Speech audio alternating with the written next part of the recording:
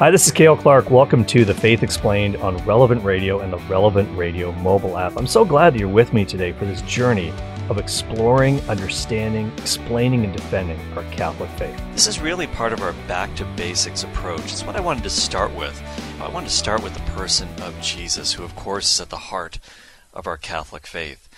And now I want to take an even bigger step back in a certain sense. I want to get a bit of a bird's eye view for you on the whole question of what is the Bible? What is it all about, really? Now, we know that this is the primary way that God speaks to us today. It's true that if you're a saint throughout the ages, you might have had a locution from God, and maybe even those who aren't officially canonized saints yet, maybe you're one of those people who has heard God speak to you in a very supernatural way. But we must admit that these are rare occurrences indeed, and we can't really count on that by any means. But we do know that God has provided a way in which He speaks to us every day, and we can hear from Him whenever we want. And that's by picking up our Bible and letting Him speak to us through the words of sacred Scripture. But it's important that we understand what this book is really all about, because it's so misunderstood in our culture today, isn't it? Some people think that the Bible has been the root of a lot of superstition in our culture. They think it's full of myths. But it's not. It's about timeless truths, historical truths that happened in salvation history and really have a lot to do with our lives today. Is it a book full of violence, chauvinism, racism, immorality? Is it about division, intolerance? No, not at all. Not at all. And we will talk about this as we go on. Every place that the Bible has been read, loved, accepted, and followed in practice, society has seen incredible progress. And we see this especially in the Western world, where the Bible really took root historically. In cultures of the East, not so much. Some places where the Scripture was abandoned or never even picked up in the first place, we don't see as much progress in human life, in human freedom, and in human flourishing. And it's important to know. But let's take a look at what the Bible actually is, as I mentioned off the top. Let's take a look at it so that we can get the big picture about why this old book is still fresh today, just as it ever was. Well, let's take up the word Bible for starters.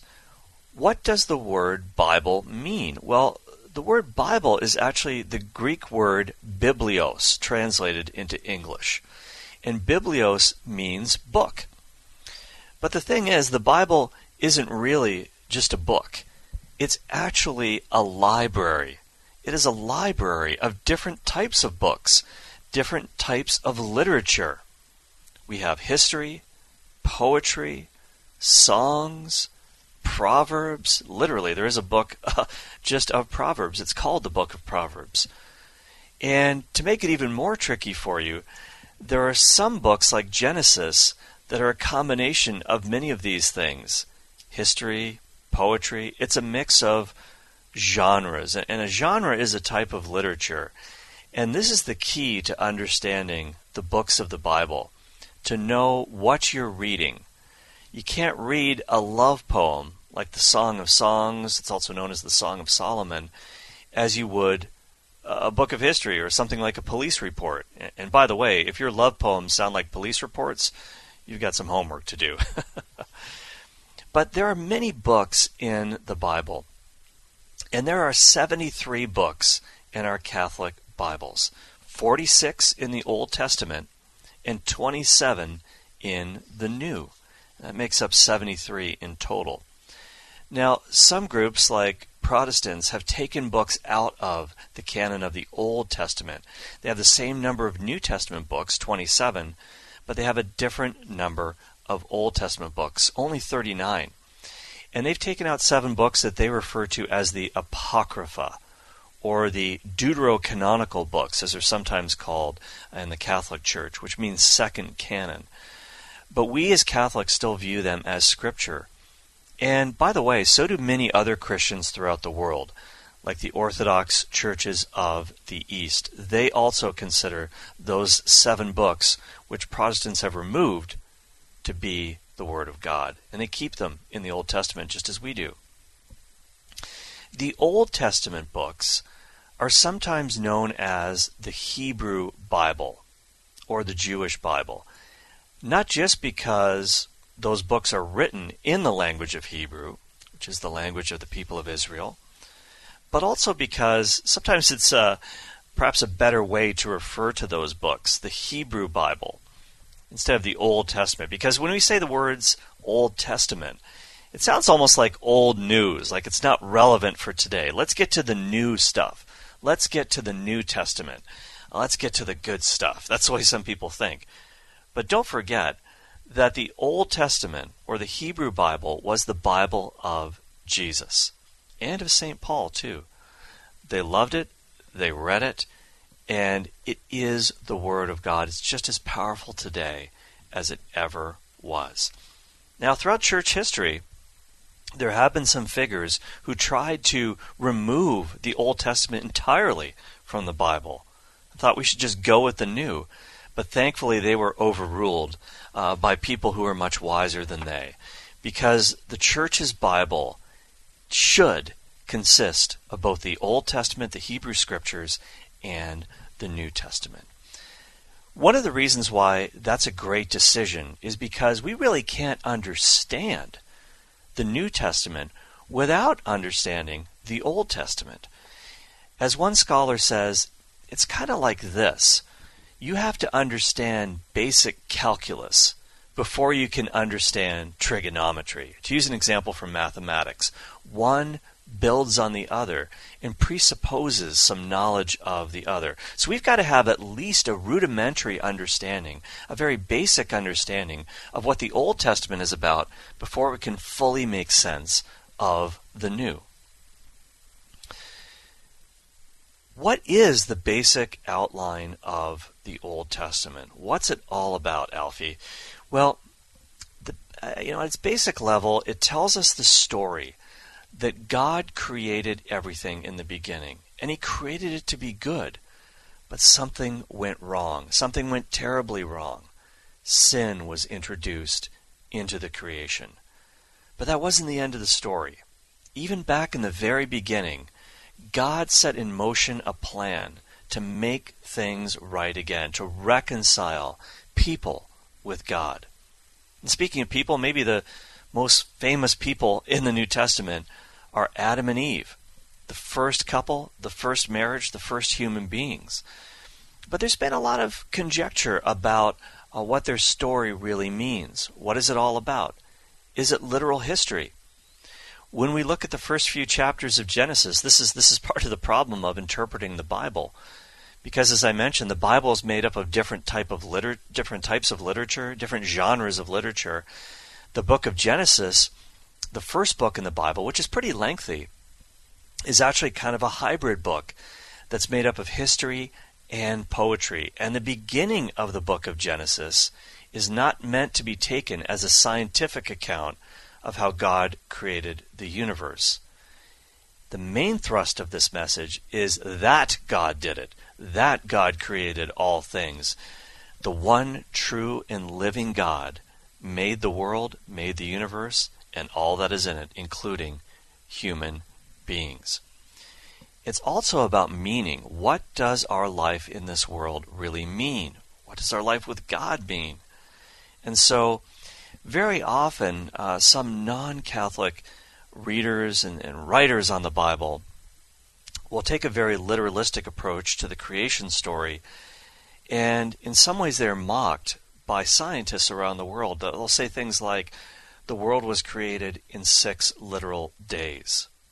Now, that's certainly possible, but it doesn't seem like that is the thrust of the book of Genesis. For one thing, the writer or writers of Genesis didn't know what modern people do know about science.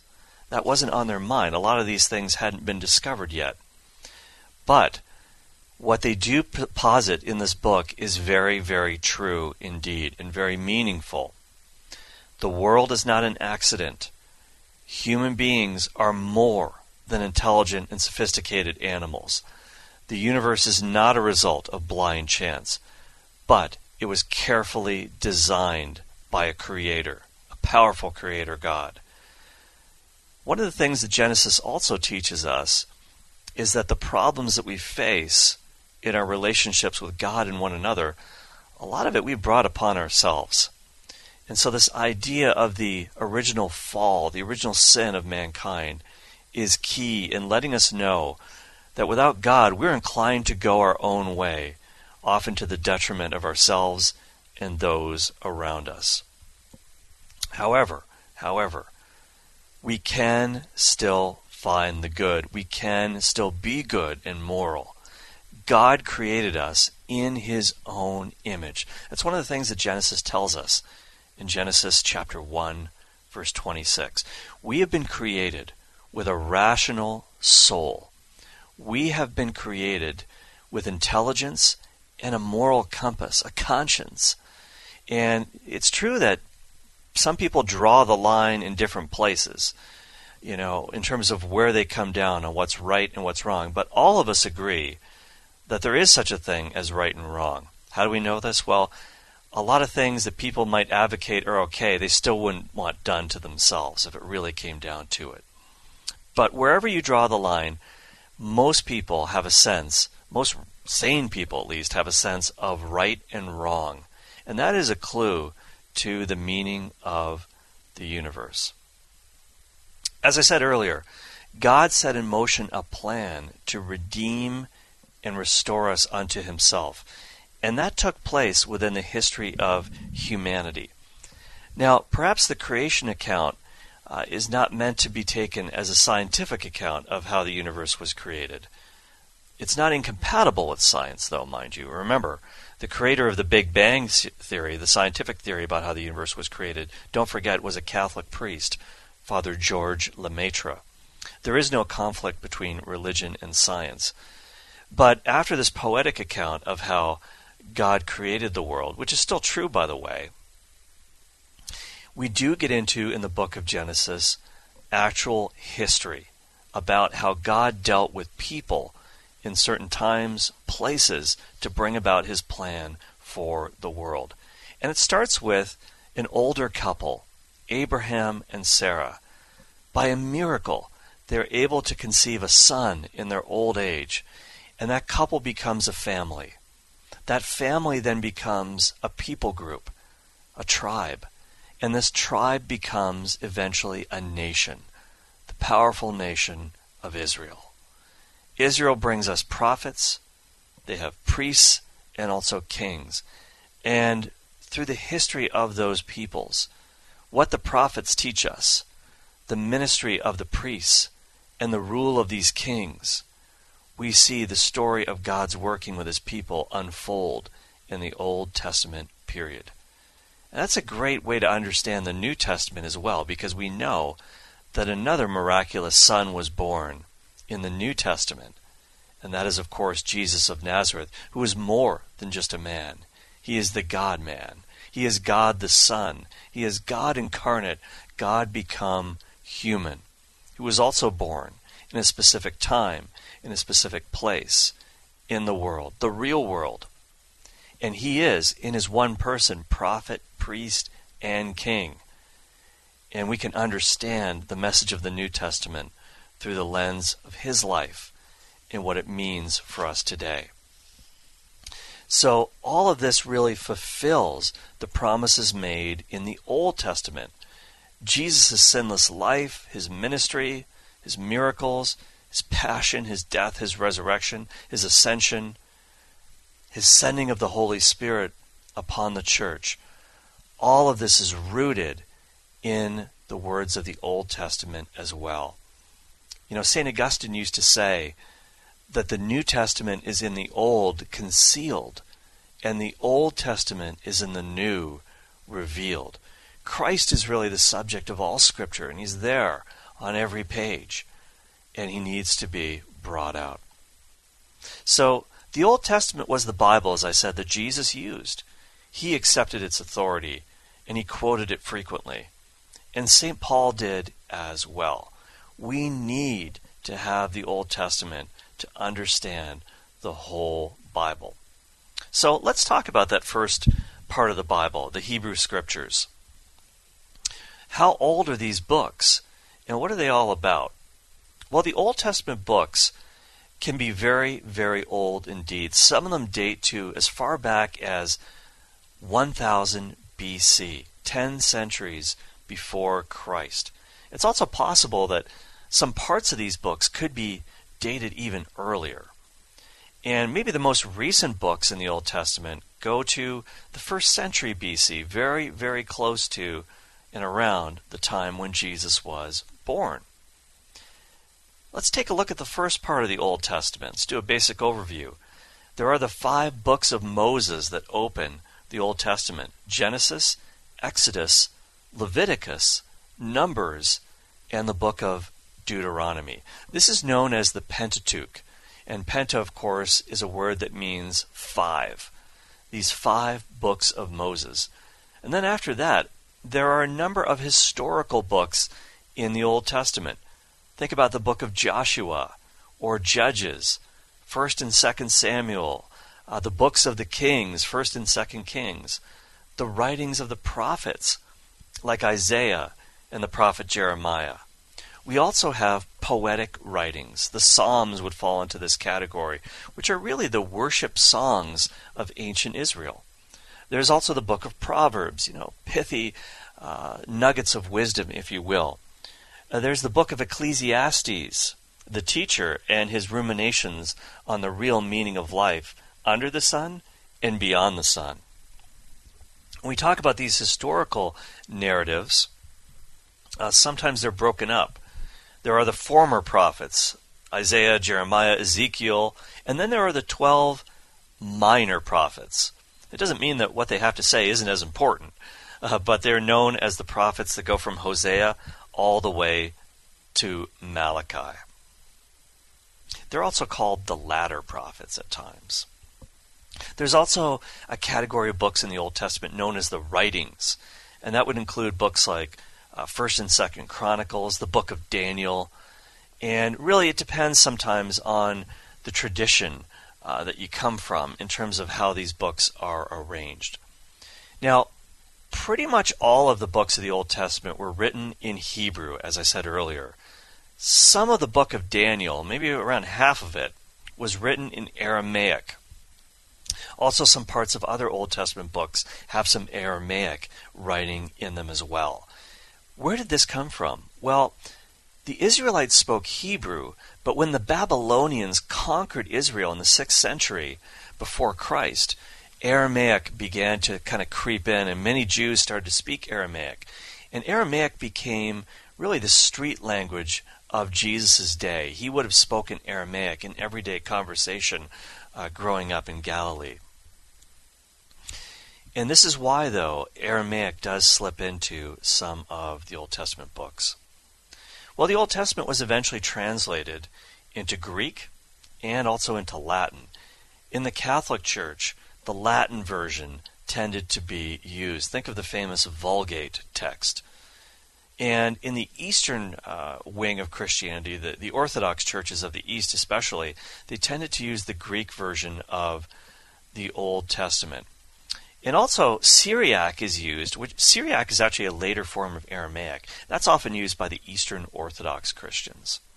But we today tend to read the Bible in our own native tongue. Now, whether that's in English, we read an English translation of the Old Testament, or we read perhaps in Spanish, German, French, it doesn't matter.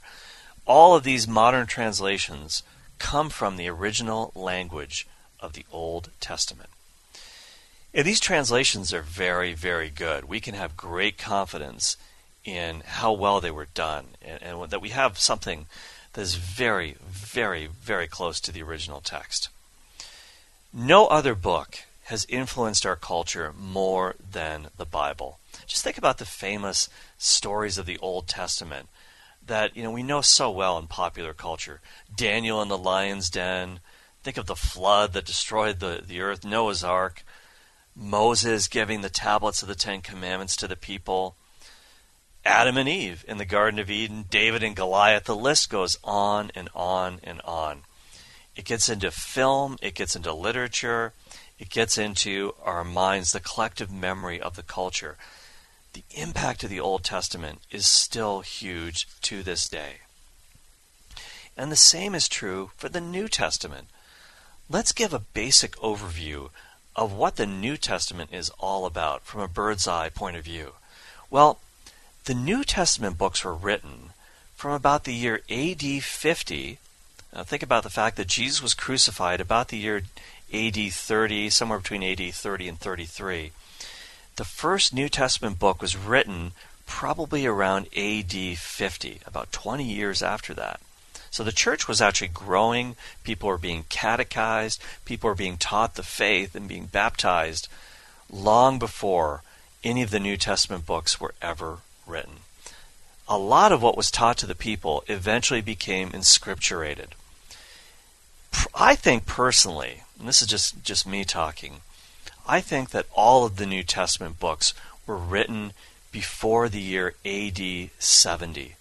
Because to me it's just incomprehensible that none of these New Testament books, which were written by Jewish people, in almost every case, someone who grew up in the Jewish world, would not mention the destruction of Jerusalem and its temple by the Romans in AD 70. It would have been a cataclysmic event for the Jewish people. It would be like the destruction of the very universe itself, because to the Jews, the temple was a kind of a miniature model of the world or the universe, and the world to them was a gigantic temple. It was literally like the end of the world when the temple was destroyed. Now, of course, it's alluded to and prophesied in the New Testament, but no biblical book in the New Testament narrates the destruction of the temple. And you know what? That to me is just mind-boggling that they wouldn't talk about this. Because they would have said, see, what Jesus said was right. If you reject me, terrible things are going to befall this city. God is going to come in judgment on the religious leaders of Jerusalem, the high priesthood, the temple establishment, culminating in the destruction of the temple. Why? Because the Messiah was rejected by the leaders, not by all the people, but by the leaders. The fact that no New Testament writer actually mentions that, I find that very, very hard to believe if the temple was destroyed while they were writing. It would have been too good to pass up. However, some scholars say that some books of the New Testament weren't written until much later in the first century, possibly as late as 90 or 100 AD, for what it's worth. So we have 4 Gospels in the New Testament, 4 biographies of the life of Jesus: Matthew, Mark, Luke, and John. And they provide, as we just went through the Gospel of Mark, a great set of accounts about the activities of Jesus, what he was up to, his teachings, his ministry, his miracles. We also have, after the 4 Gospels, a book called the Book of Acts, the Acts of the Apostles, which talks about, really it's an early history of the church, what was going on in the first generation after the resurrection of Jesus. It kind of ends off with Paul's journey to Rome in the year AD 62. The Acts of the Apostles was written by the same person who wrote the Gospel of Luke. Dr. Luke, the traveling companion of Paul, he wrote about a quarter of the New Testament when you put it all together.